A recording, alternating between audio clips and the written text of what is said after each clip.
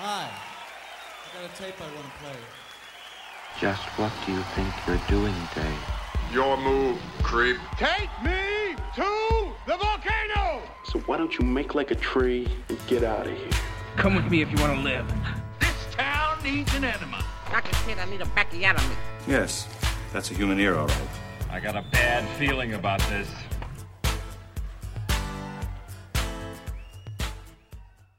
So it's come to this.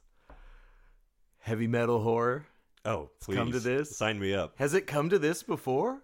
Have we not somehow touched heavy metal horror? Did we do a Trick or Treats? Oh, kind we of did. Thing? Yes. That's the only other one I can think of. You're right. I'm Eric. Yeah, I'm Charlie. We love heavy metal horror, obviously. 1 out of 220 episodes. Yeah. We did Obviously, one of covered our the favorite genre. genres, right? Yeah. I think it's more we've watched so many of these heavy metal horror movies. We just haven't gone back and revisited them one, but this is one we've never seen. No, I've never heard of this movie until you suggested it.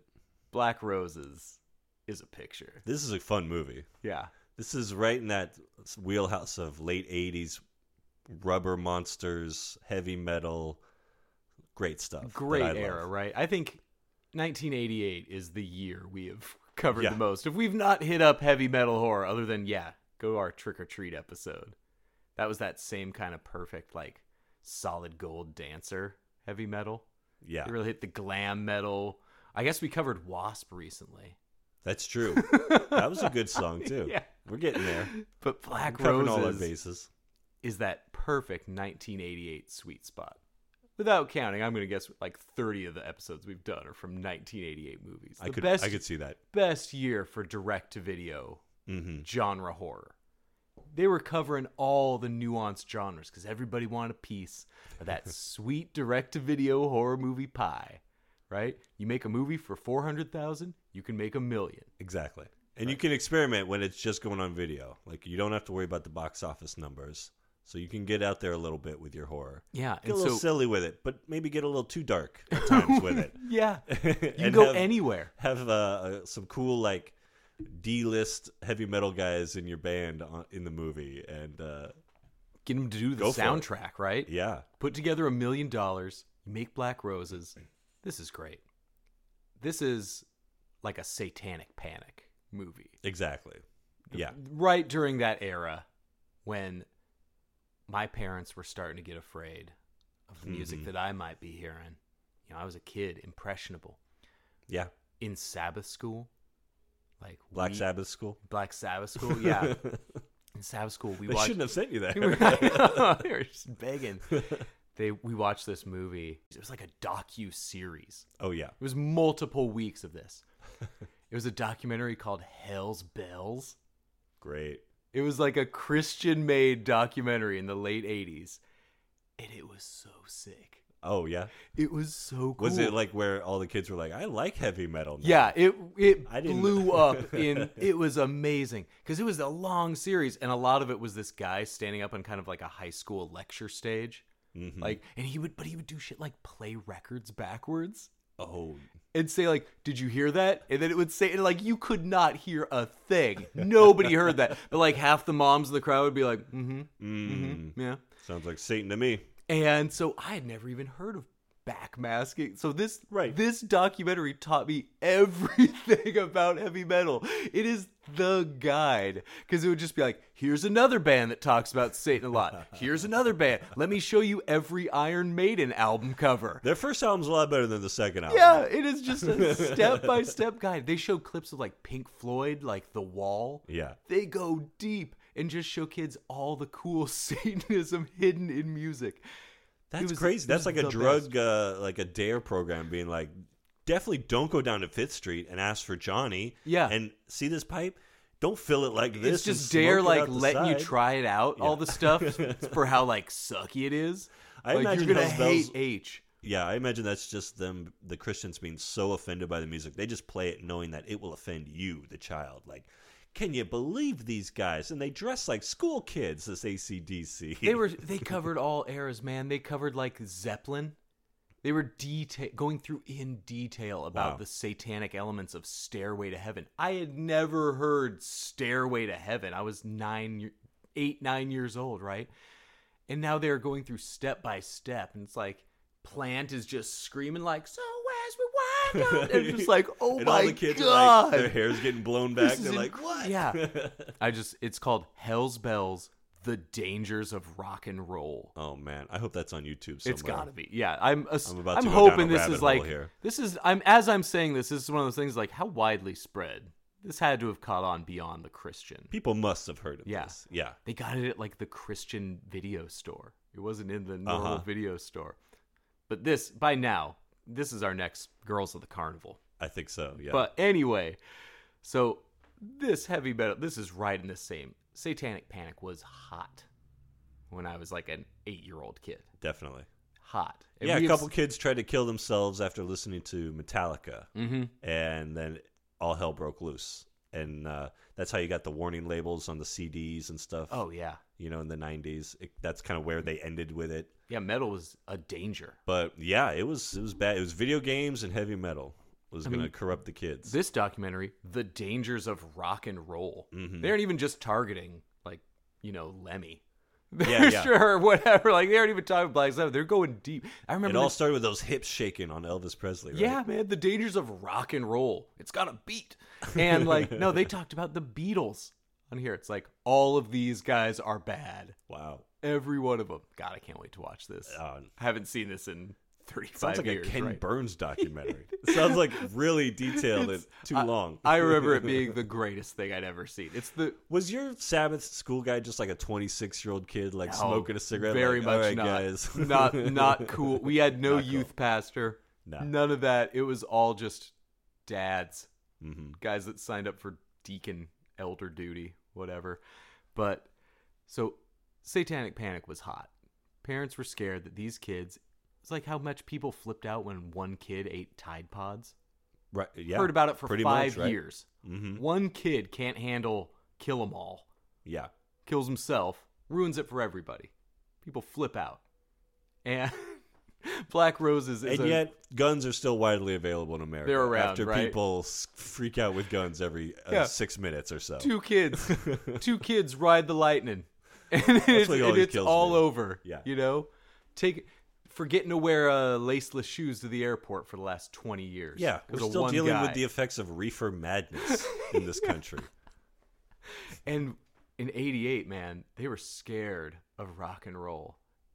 This was the gateway. Yeah. And Black Roses is a great parody of that, while also feeling like it is in favor of the message. Yeah. It's kind of both sides in the there is kind of this cool rock. effect of our main character is a high school English teacher who tries to save these kids from an actual satanic band.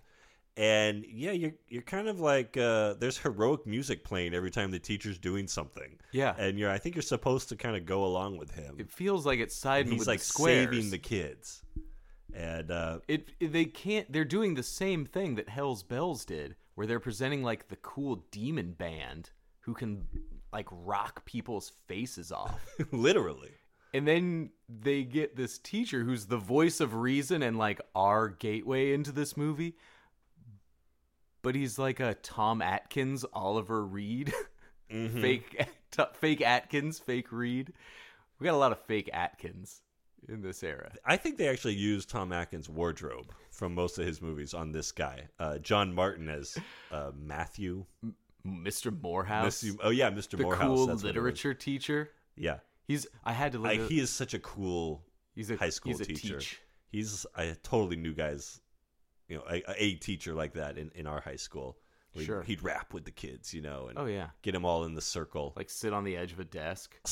Yeah. Try on a kid's sunglasses what do we while he's just making the rounds. Emerson's trying to get at here. Yeah. Trying to be cool with rapping the kids. about Emerson. But then the second the kids are a little unruly, he's like, we got to stop this heavy metal. Yeah. It is. He's not cool about it at all. No.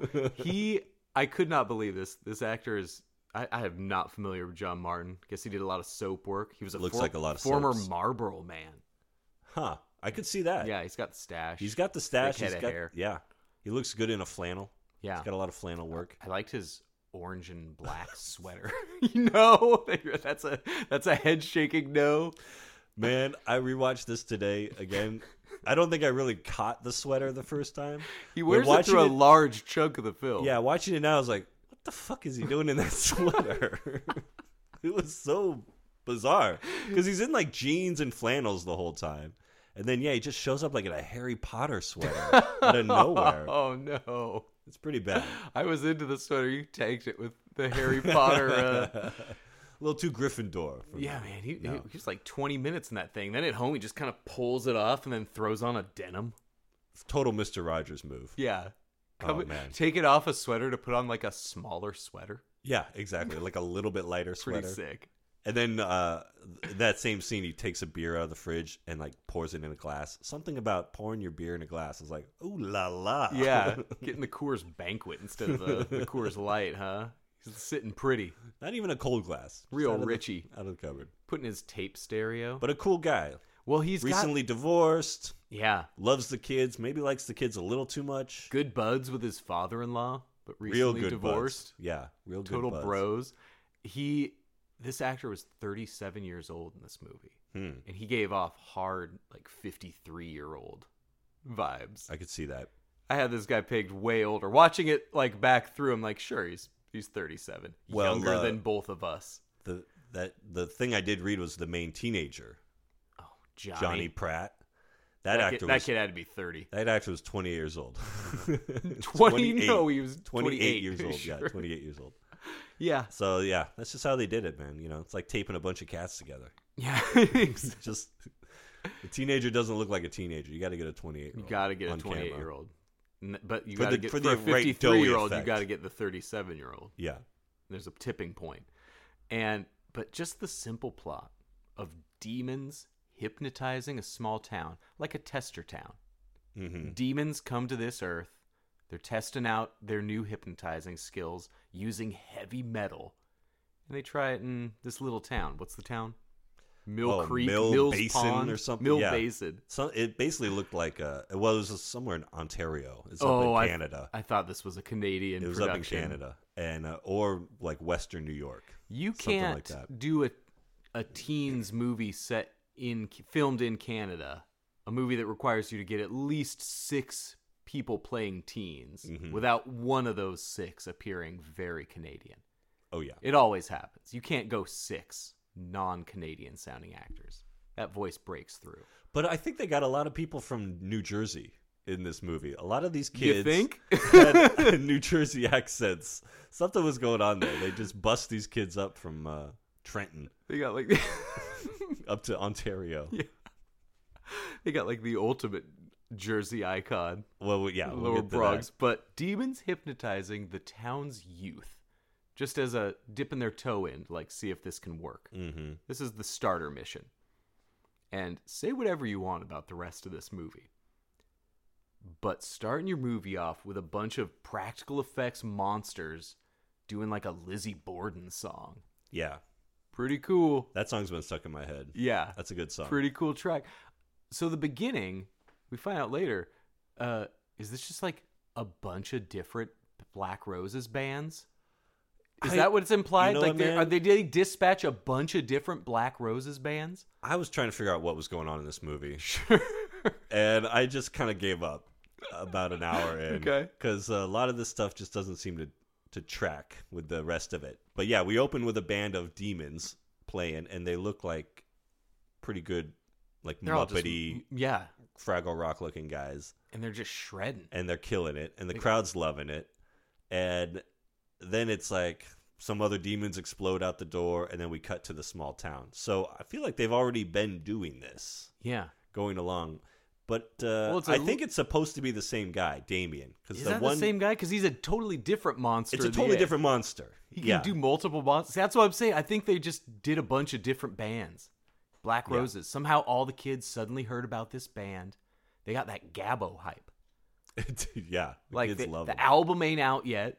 They've never played a show before, but suddenly they're like playing their little podunk town. These kids are honored. They're like freaking out that this band that's never played live and has never done anything to deserve their love. Yeah, if Elvis hadn't played live and it's just the Sun singles, right? And so kids had heard the coolest sounding guy ever, and boom, Now the actual coolest guy ever is gonna play Mill Basin. Yeah, he's gonna play our high school theater, basically. Lose your mind, right? So the town kids of Mill Basin and the 30 or 40-year-old kids losing their minds. And I get it. I get it more with the opening demons than I do like when we get introduced to the Black Roses. But I'm in this. Yeah. I'm into this movie. The music's pretty good. I like the twists it takes. Like I said, you never really know what's going to happen because everything that happens just kind of randomly seems to happen. Well, whether it's kids getting turned into like the face, getting their mummified effects, or you've got demons pretending to be kids, or kids going on a killing spree. Like, yeah, it's unclear what the demons can possess the kids to do, because also the demons seem to be able to make the kids shapeshift. They don't get deep into the hows or the whys. We don't even get the demons' like grand mission. I guess they're just gonna like have an army of kids take over the earth. I think they're just stealing souls, turning kids evil. It's kind of that's their thing. They're pretty happy thing, with right? it. Yeah. And after we get that kind of big blow up beginning, demons bursting through like the push bar doors of a gymnasium, real local small town metal show shit. That's when we get introduced to this kind of literature class of Mr. Morehouse's and his feelings for these kids. Sometimes conflicted feelings. There's a lot of problematic stuff going on in this movie, actually. There's like this pervy stepdad. There's the not pervy, but kind of easily convinced to be pervy dad. There's Mr. I'm not going to say easily convinced. That guy would have had to been a saint to turn down the strip gin game. That guy was forced into that. He was assaulted. He was, yeah. That guy kept trying to do the like, I don't know. After a while, though, maybe it's my just favorite like, guy. Yeah, the poor guy. Oh, Tina. No. That poor man was coerced. Yeah. That guy was set up from go. Yep. Not a jury in the world. When she's taking off her stockings, he's got like his head in his hands, just like, it's the other guy, stepdad, always really pervy, right? That guy was more of just a like, I don't even. How is this? What do we even? Why would I? Okay. How is this me? Just wasn't expecting it, right? But we get introduced to like all our kids, and Johnny. You talk about the theater energy, brother. This kid felt like this is our main bad boy. Main bad boy with the sleeveless denim and the feathered hair and the eyes of a middle-aged man. Yeah, bloated. Clearly an old dude. This guy is older than Buddy Repperton. Yeah. Oh yeah. He's like Buddy. He just looks like a dad more. Like he just look. We always get like a really tired Will Forte type. That's exactly him. Yep.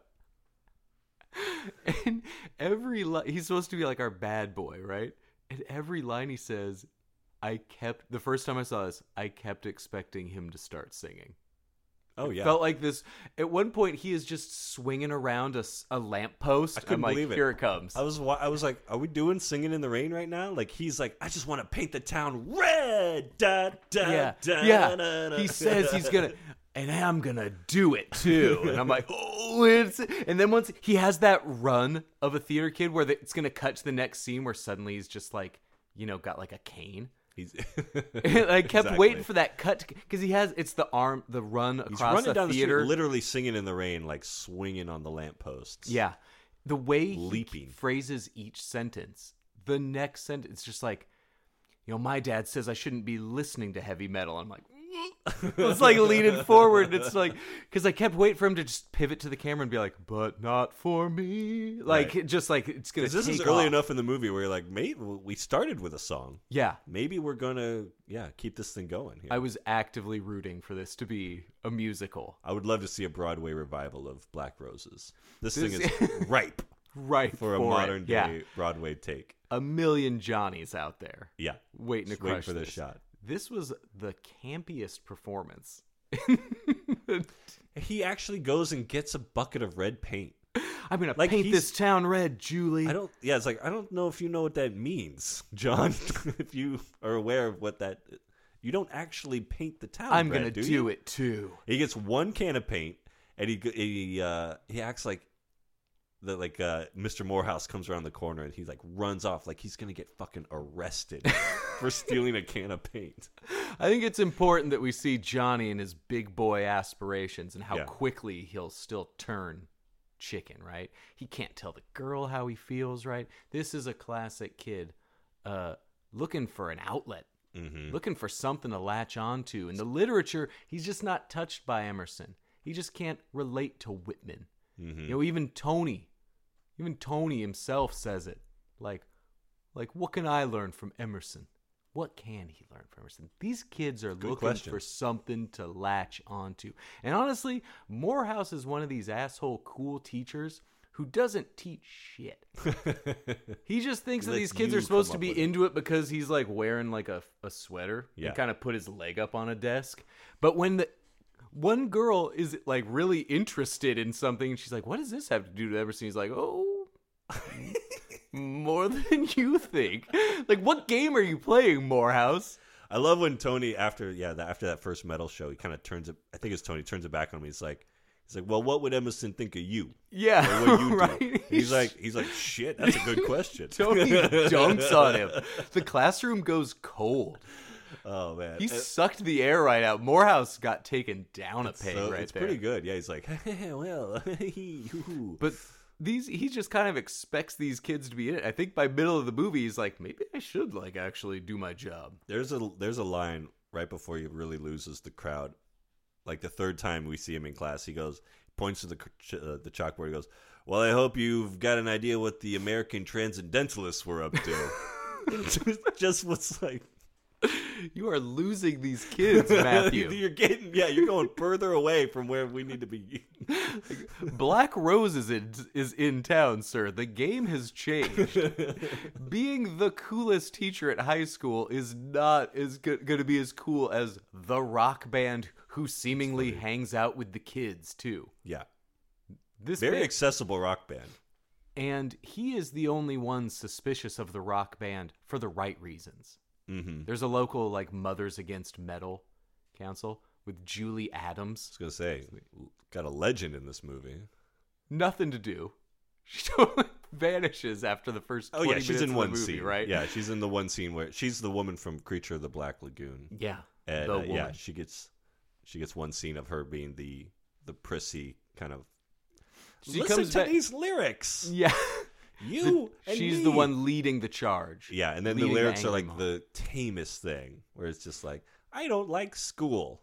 Now, how can we let them hear this? We can't let it. So that sounds crazy, right? But you think to that time, 1989, man, when The Simpsons came out, how much did our parents lose it? Oh, yeah. Your parents, did you even make it to season? No, you made it to season 2. It was the first Treehouse of Horror. We were not allowed to watch The Simpsons. I think we were able to watch the one episode with the camper, like in the first season. Okay. And Bigfoot and stuff. Call of the Simpsons. And then Treehouse of Horror, no go. And then Done. It was like 3 seasons later, we finally begged our parents to let us watch it. And it was... And Society's mores had dropped. And it ended up being the Bart the Hall Monitor episode, which is one of the most anti-authority episodes in the entire run of the show. And I remember my mom watched it with us, and she's like, they made fun of cops. They made fun of teachers. No, parents were like, flipping out. My neighbor, Colin. And it was like, and it was really funny. They gave Bart a gun. That episode where Mrs. Krabappel like makes out with that the sushi chef in the back seat. Man, my friend Colin, he called me up right after that. He's like, it's done. Like my parents pulled it. Like that was it. Another friend, it was just the vague, this kid is talking back to adults. You don't watch that. Yep. Bad influence. So that 1989, the lyrics would not take much. No, it didn't. Like you didn't need to be playing actual like testament to the to these parents. Like they were, especially in a small little dirt water shithole like Canadian. Middle Basin. But one of the friends, Tony, does this thing. I gotta bring this up. Mm-hmm. The blowjob taunt. What is this taunt that has persevered? I have never understood this taunt. Because, Julie and Johnny, Johnny asked her, I need to talk to you about last night. And Tony goes on to mime an extended blowjob. One of the most aggressive mimed blowjobs I've ever seen. Just way too harsh. Forceful. Yeah, like his tongue's about to rip through that cheek. Too long. If you do the little jerk-off motion with a guy, you don't sit there tugging it for like 15 seconds. You do like a little quick, like... This guy does... So I never get this, but like, the guy doing the taunt is also the one being like, check out how really, really good I am. At this imagine motion. if a dick was in my mouth right now. This is what it would look like. Joke's on you, right?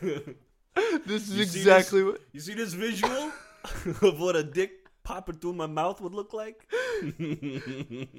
This taunt is so long, and you just have to show everybody how good you are at blowing dudes the whole time. And I kid you not, I had to look this guy up. His IMDb photo is... Oh, no. Careful what you do on camera, His kids. real name is Tony. It's him in the scene, fully leaned over, just...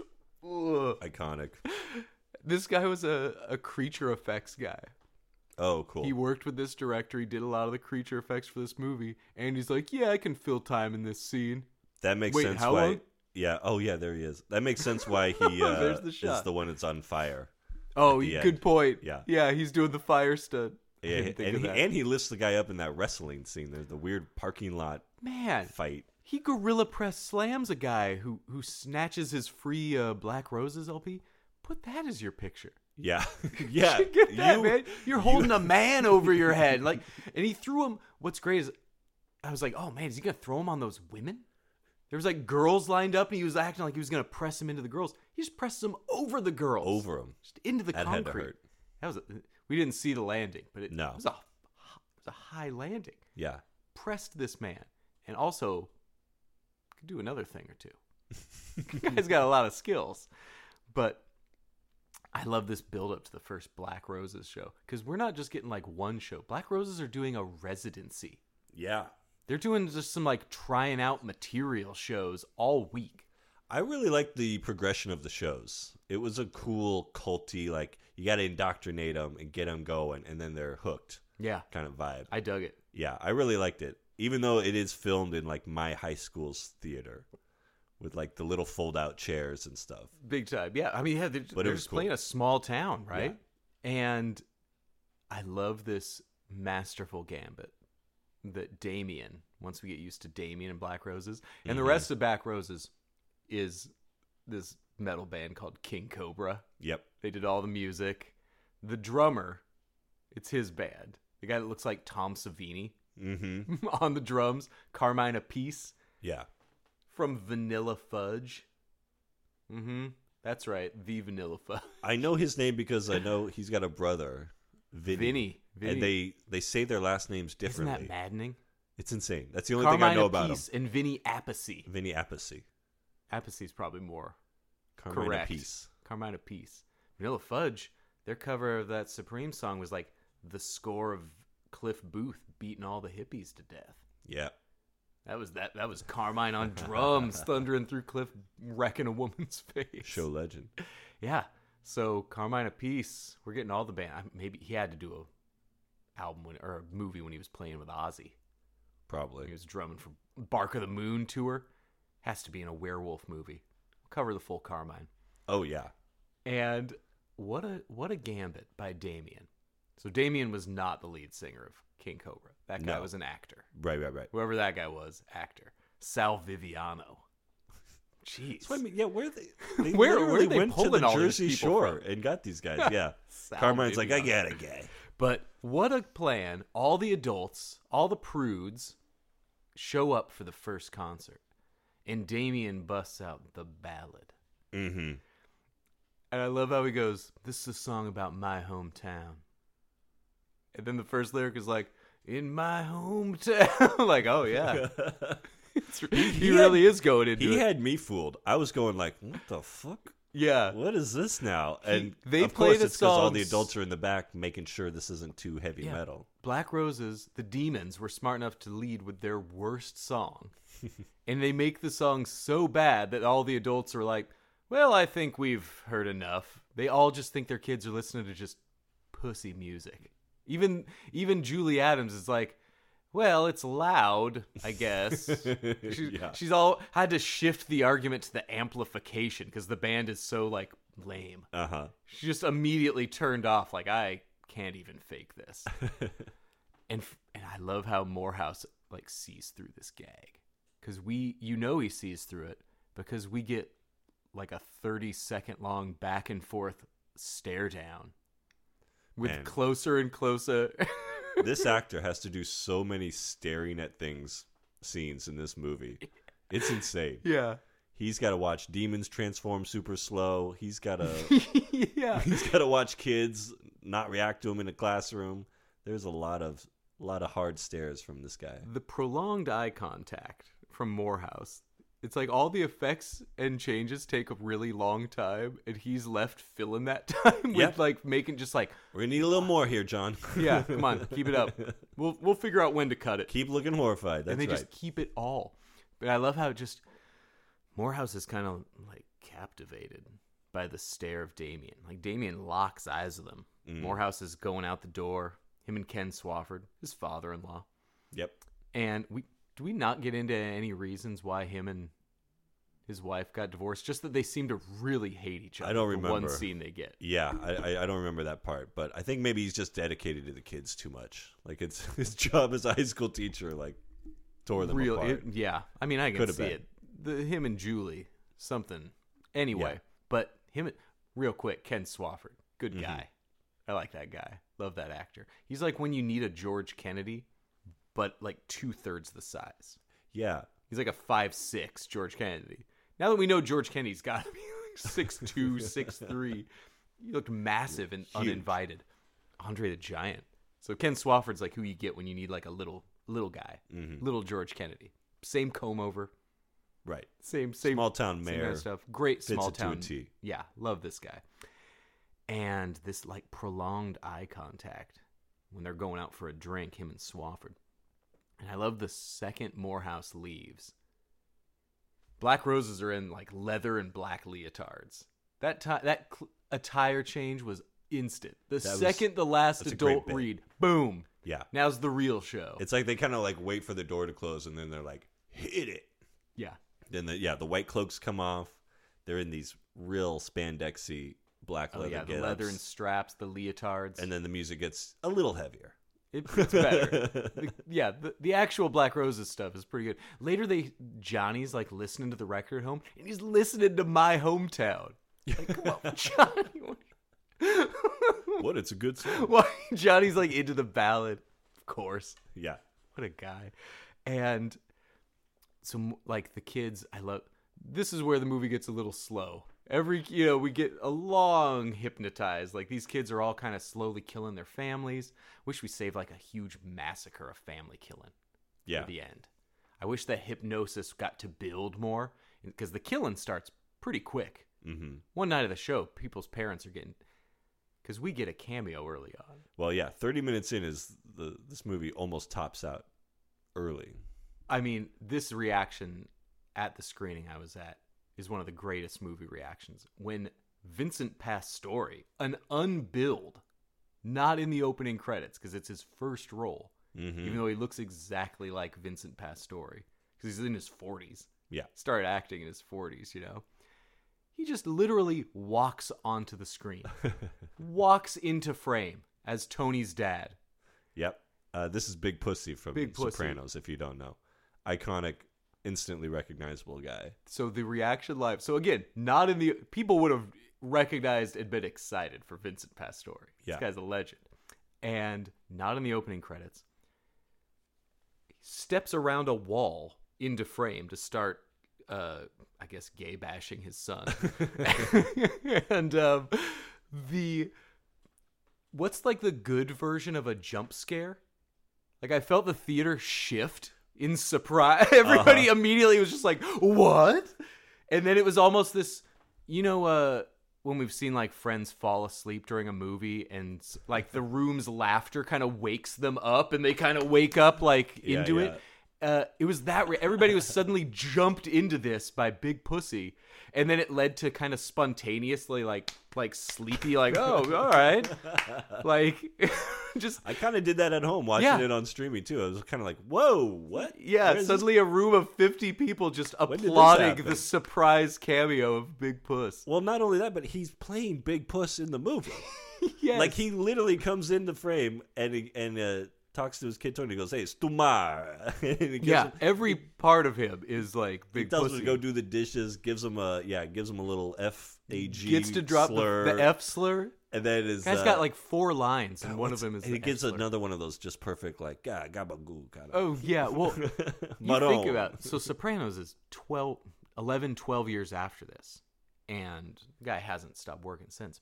For 12 years, this guy was showing up on.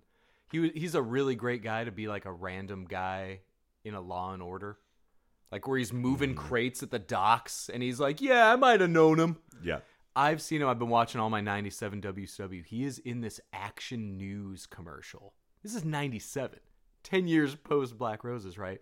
Where it's just a bunch of it's a 30-second news ad where people are like, "I need my news and I need it fast." And then it just like cuts to him as a guy working a hot dog cart, and he's like, "Bada bing, bada boom." It's like that's the shit Pastore was getting for a decade before Pussy. Yeah, it just cuts to him just to be the like that guy. Hey, quit he busting got my that balls. guy. And oh man, should have looked up his IMDb because I'm sure it's just nothing but cab drivers and it definitely bookies is. And that kind of thing, Yeah, right? Absolutely. Before and it's still Bump and Sorrow. Yeah, I think he was on a. My father-in-law only watches Blue Bloods now, and so we were at his 43rd season. We were at his house, and I swear, Pastore, it was maybe that show or something like it. Yeah, but he shows up, kind of as a tough. He's got like white hair. Attorney now. Looks Yeah, cool. Yeah. But he in this scene, he's in one scene as the dad in this. He's movie. like our first death, and he gets the one of the most iconic "what the fucks" in all of cinema. What the fuck? He go, "What the fuck?" Yeah, he gets a full "what the fuck," and then he gets to fight like a foam skeleton demon crab and gets sucked into a stereo speaker. Were this guy not holy shit like beloved character actor Vincent Pastore, it still would be a legendary performance. Yeah. This guy's on the screen for 3 total minutes, gets 4 hilarious lines. Nobody wanted to laugh at his F slur joke, but it was a funny joke, and it was one of those like, we can't hand it to him. Yeah, we can't. Nobody has to hand it to him. But he perfectly summed up all the relationship with that kid and that family, and you see the mom later is like this the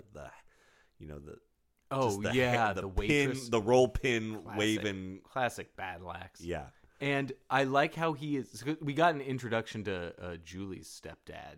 Yeah, earlier in his Yankees cap, who's more of the classic drunken, lecherous stepdad, right? Pastore goes a totally different route where it doesn't seem like outright hatred for his son, but a very masculine. Toxic masculinity kind of household. Definitely. And once we start getting into the effects and the record starts melting. Also very weird that they used what was clearly a Mentor's record. Yeah.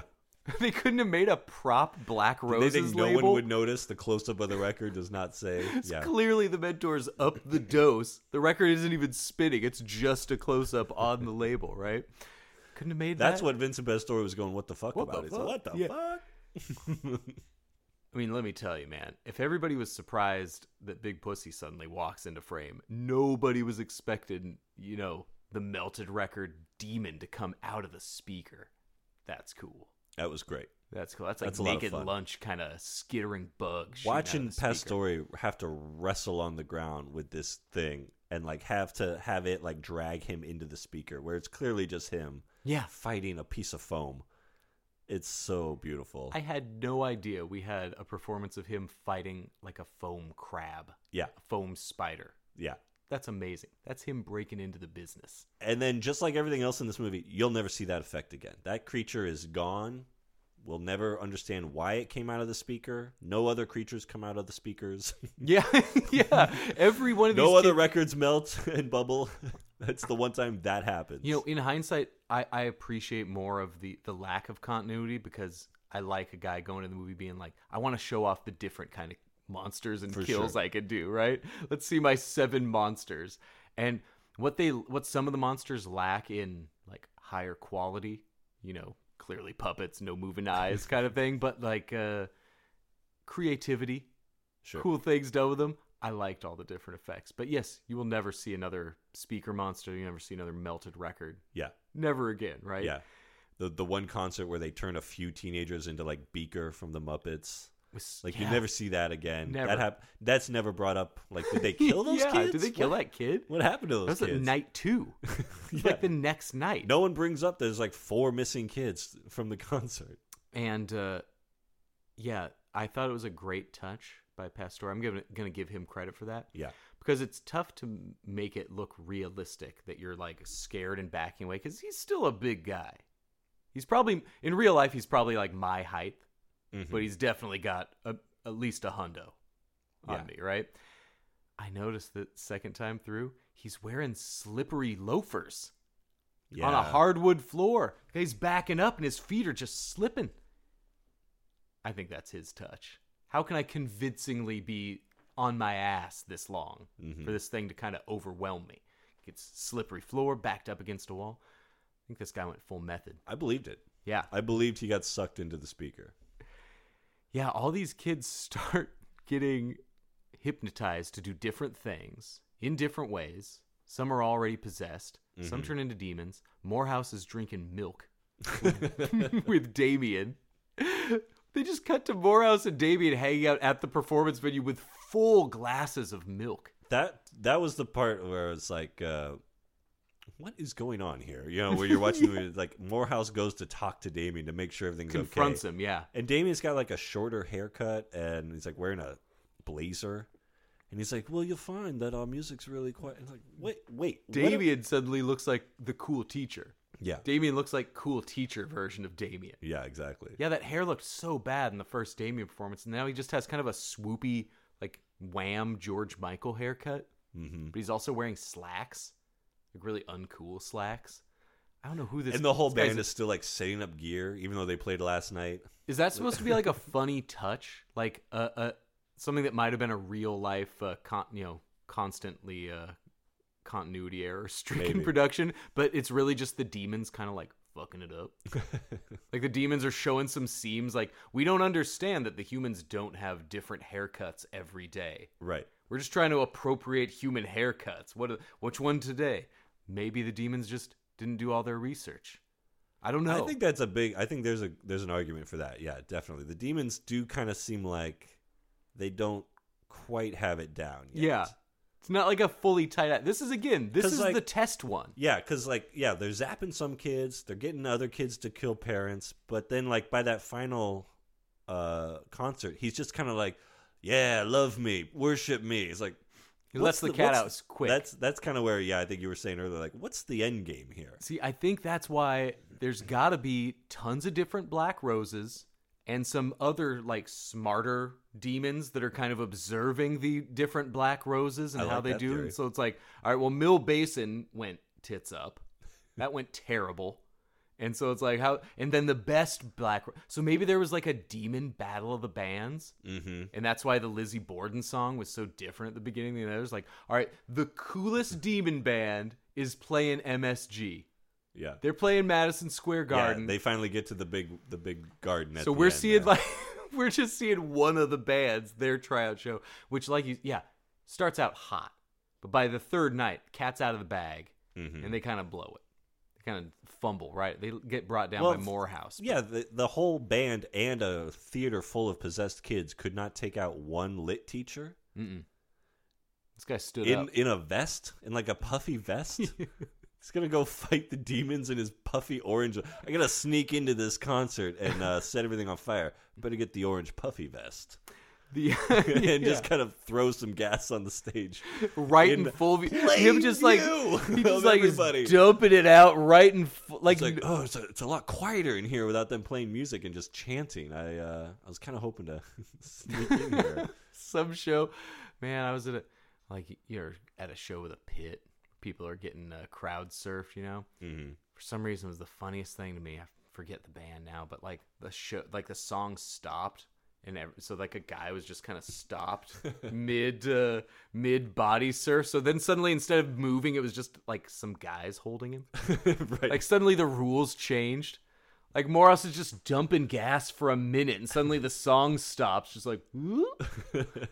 Yeah, the rules changed, man. You had your chance. He also, in that last scene, throws Julie off the stage, but just onto the floor.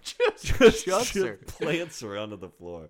Well, we got Loved it. Before we get the big school showdown. Yeah.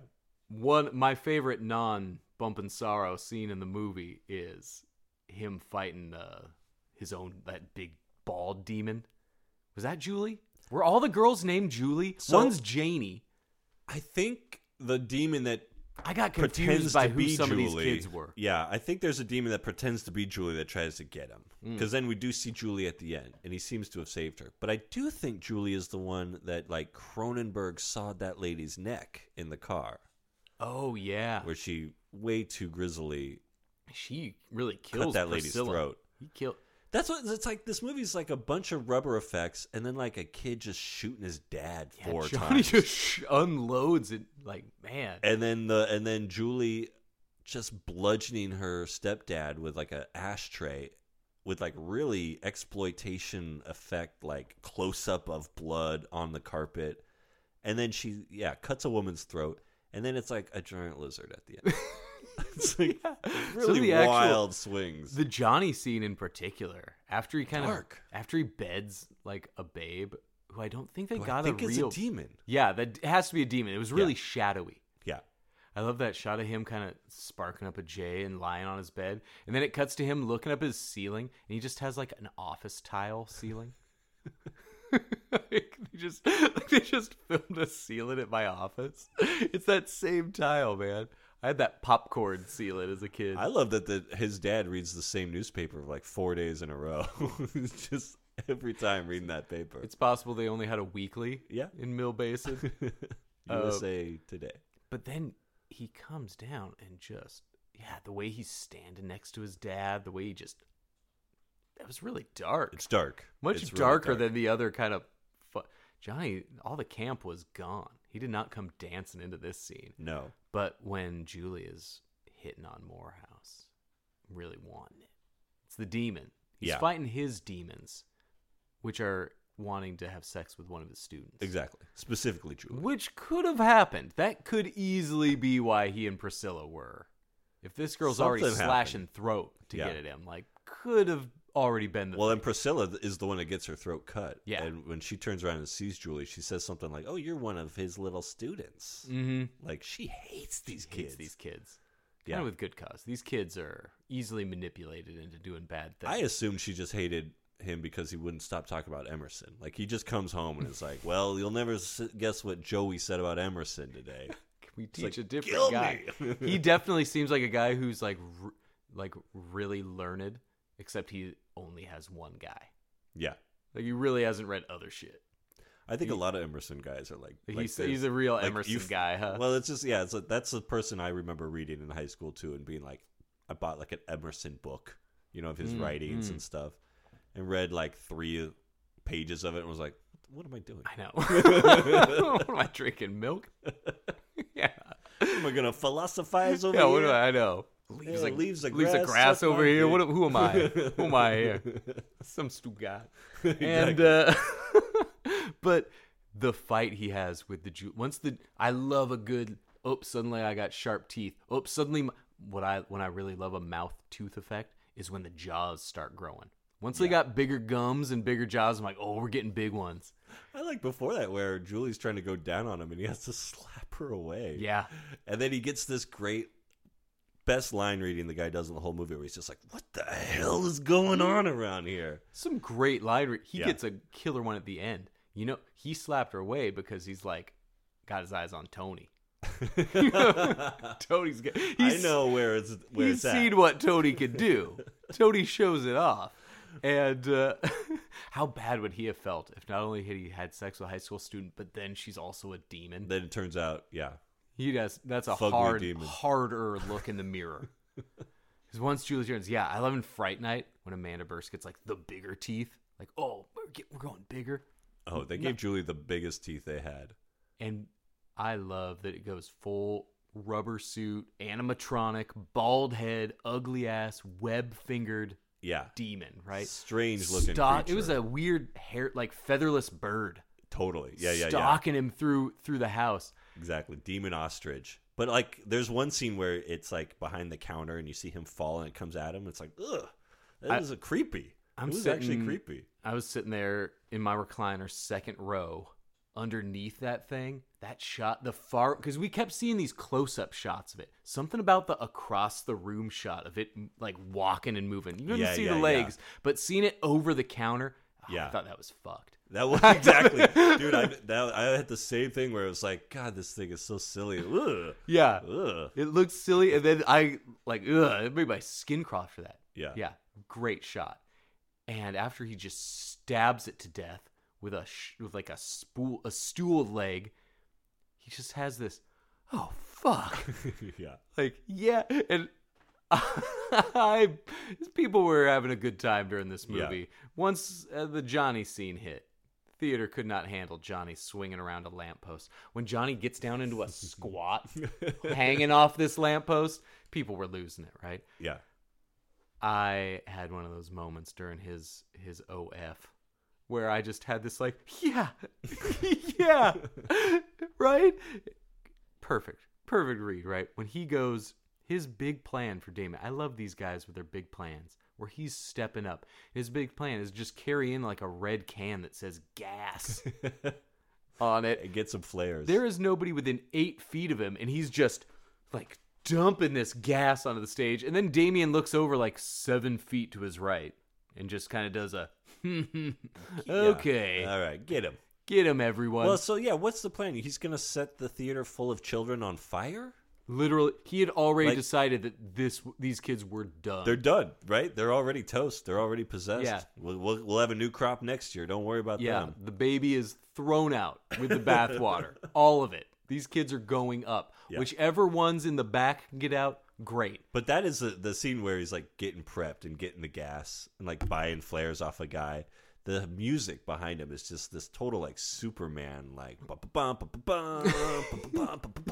yeah. And then it tickled me. I thought it was really funny. They have him like Magnum PI driving around in his sports car, just like doing burnouts, trying to get from one place to another. I also love those 80s movies that could not happen today. Like the scene of him going from house to house, like looking for people and stuff. Like you would just get on the phone today, right? Like, yeah. I just love that. Him pulling up, squealing up to different houses and having these interactions. You're totally right. Yeah. For a guy who was such a cheese dick from scene one of this movie, I grew to enjoy how much. Once I realized that, Morehouse is going to be in this movie 2/3 of the time. Mm-hmm. This is our guy. I just got into Morehouse. I got into him. I got into him with the sweater. That's what put me on his side. Sure. That was your guy's toughest moment. It's what drew me towards him. Our conclusion But after he took off the sweater and he sits down with his beer in his glass and he looks up at a picture of him and the students that he has in his house. Looks like it was taken a week ago. They have the same haircut. It was from like Wednesday. He's wearing the sweater probably. I don't know. Johnny is behind him with like a big old finger point in, just Tony's front left. So funny. And it's like a black and white photo. It just cuts back to him, just like, those were the times. Those are the kids that I'm going to set on fire now. Yeah. It is decided. That's when he knew.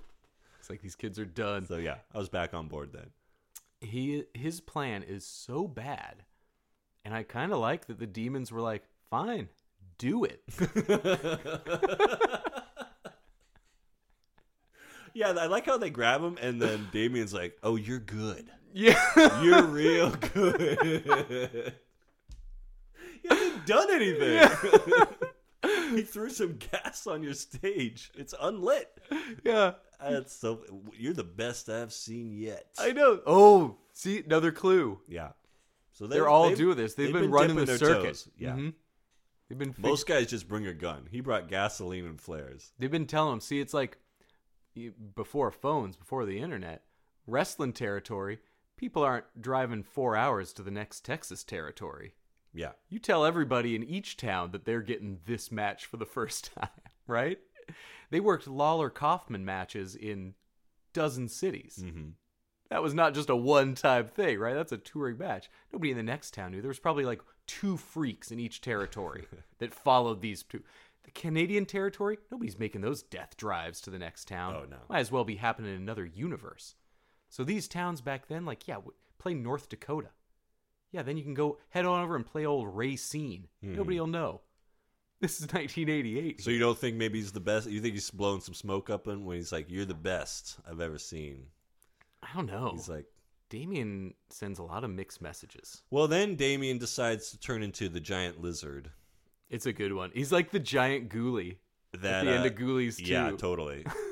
The fun stuff with the rubber in this movie is the obvious like guy in a suit who has no idea where he's going or where he's supposed to face. Rubber suit Damien is great because the it's just arms him are just too like long. Yeah, they're too long, and he's just kind of thumping. Like, this is the demon. You're just kind of thumping a lit teacher around, like not even cutting him. But also the demon seems stoked.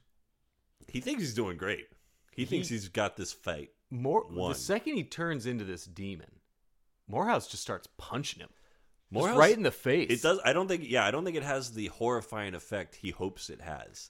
Because Morehouse is like, all right, I guess I'm fighting a giant lizard now. Realistically, if demons were real, our best chance would probably just be to like go after the demon's eyes. Just go for it. The second a demon appears, none of this fear. Just go into it with the mindset of just like, well, this seems it. Yeah. Just run at Predator. Just pounce on him. You have the element of surprise is your only chance. Well, the winning shot, I think, in this bout is what you should do if you see a demon. Go right for the nuts. Just kick him as hard as you can in his genital area.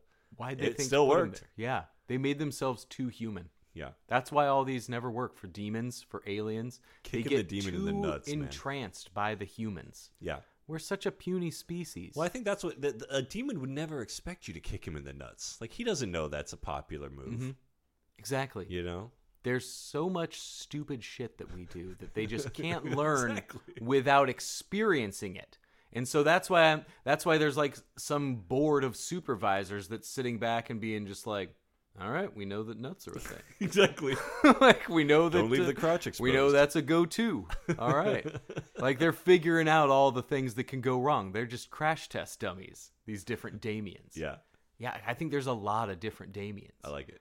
And so, yeah, after this is all over and Morehouse and the second they become a demon and they're playing through fire and Carmine's back there on the drums, these kids are immediately, like, in a panic. Mm-hmm. I love how the kids snap awake. Johnny's doing the like, oh, where's my dad?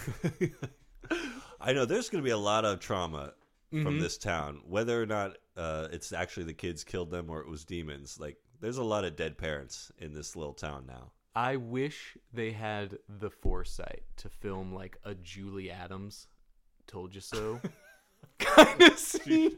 She should have been there at the end. Julie like, Adams. Happen. Julie Adams at the end just being like, well, like, they didn't. You didn't listen to old Jules. Yeah, I told you this shit was terrible. Don't want to lord no over one listens to me. 8 head smashing deaths, but these kids' lives were ruined by rock and roll. She was right. She's Absolutely. Probably going to be like really smug and happy about it. She kind of got. She's going to have fuel for years.